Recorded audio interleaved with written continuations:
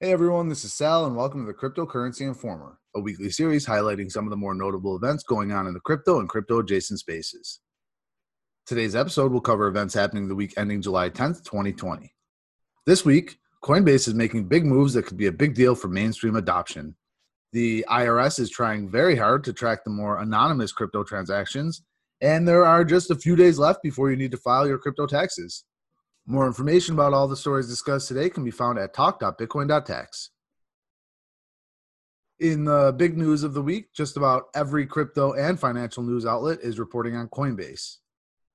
These reports indicate that Coinbase is planning on becoming the first major U.S. crypto exchange to be listed on the stock market. All of the reports seem to originate from Reuters, who cites three unnamed sources. According to this report, quote, Coinbase could pursue the listing later this year or early next year, the sources said, cautioning that the plans are still subject to change. The company has not yet registered its intention to go public with the SEC, but has been in talks to hire investment banks and law firms, the sources added, end quote. Neither Coinbase or the SEC have provided comment on this matter, according to the report. Some more interesting pieces of information in the report relate to Coinbase's 2018 valuation of $8 billion and the nature in which they are potentially going to be listed. The report states that Coinbase is, quote, exploring going public via a direct listing instead of a traditional initial public offering, or an IPO. In a direct listing, a company does not sell new shares as it does in an IPO, and existing investors are not bound by lockup restrictions on when they can divest their holdings following the market debut, end quote.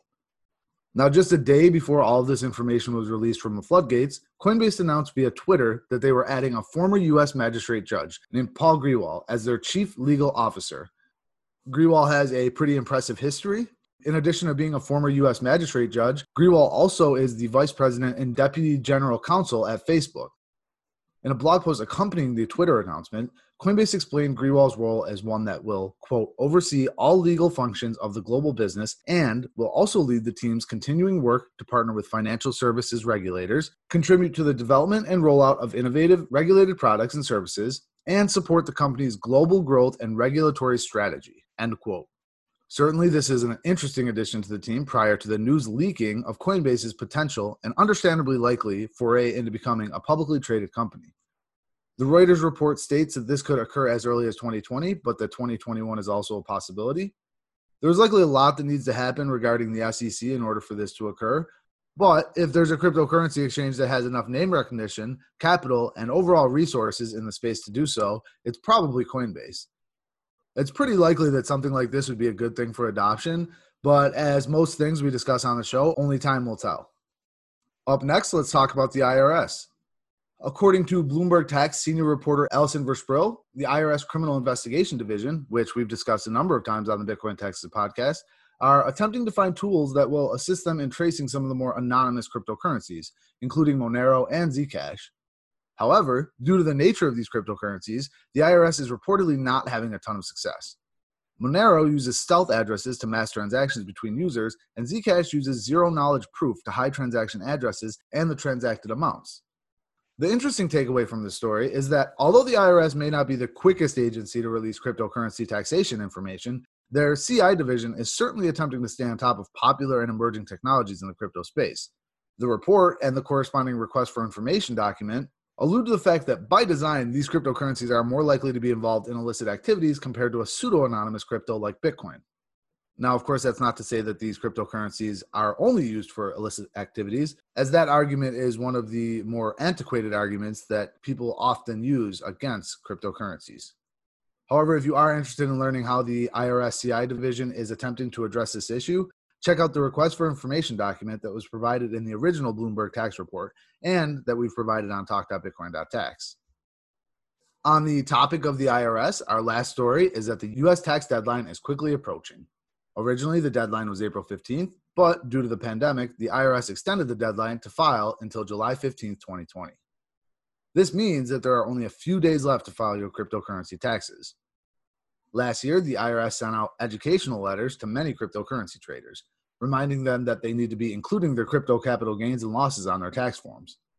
In addition, the new 1040 Schedule 1 for 2019 now includes a specific crypto question. Quote, at any time during 2019, did you receive, sell, send, exchange, or otherwise acquire any financial interest in virtual currency? End quote.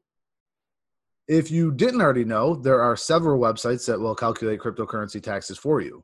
You upload your trading data from exchanges and add any spending that you might have done on various wallets, and then they will calculate the capital gains for each cryptocurrency and provide a downloadable report. Bitcoin.Tax has been a trusted service for crypto users since 2014 and has already imported over 100 million transactions. It offers various different calculation methods and can create an exportable 8949 form or integrates with tax software such as TurboTax. It's free to upload your data, and paid plans start at only $39.95. As a thank you for listening to the Cryptocurrency Informer, you can use the code INFORMER for 10% off any plan up until tax day. Bitcoin.tax also has a full service tax option where one of our tax partners will do all of the hard work for you, including your 1040 and any necessary schedules, as well as optional state tax forms. Returns are submitted and signed by the tax attorney, CPA, or enrolled agent. If you sign up for the full service between now and July 15th, we are also offering a free filing of your extension form while your final tax forms are being prepared. The IRS has made it very clear that you need to file your cryptocurrency taxes, so there's no excuse. Bitcoin.tax is here to make it less of a hassle for you. That's it for this week's episode of the Cryptocurrency Informer. Don't forget, if you want to read more about each of these stories, go to Talk.Bitcoin.Tax and click on the Cryptocurrency Informer link. Every episode is accompanied by a number of relevant links for each story, so you can do your own in-depth research on the topics that interest you. Be sure to stay tuned every Friday for a new episode, and don't forget to subscribe. All right, have a great weekend, everybody.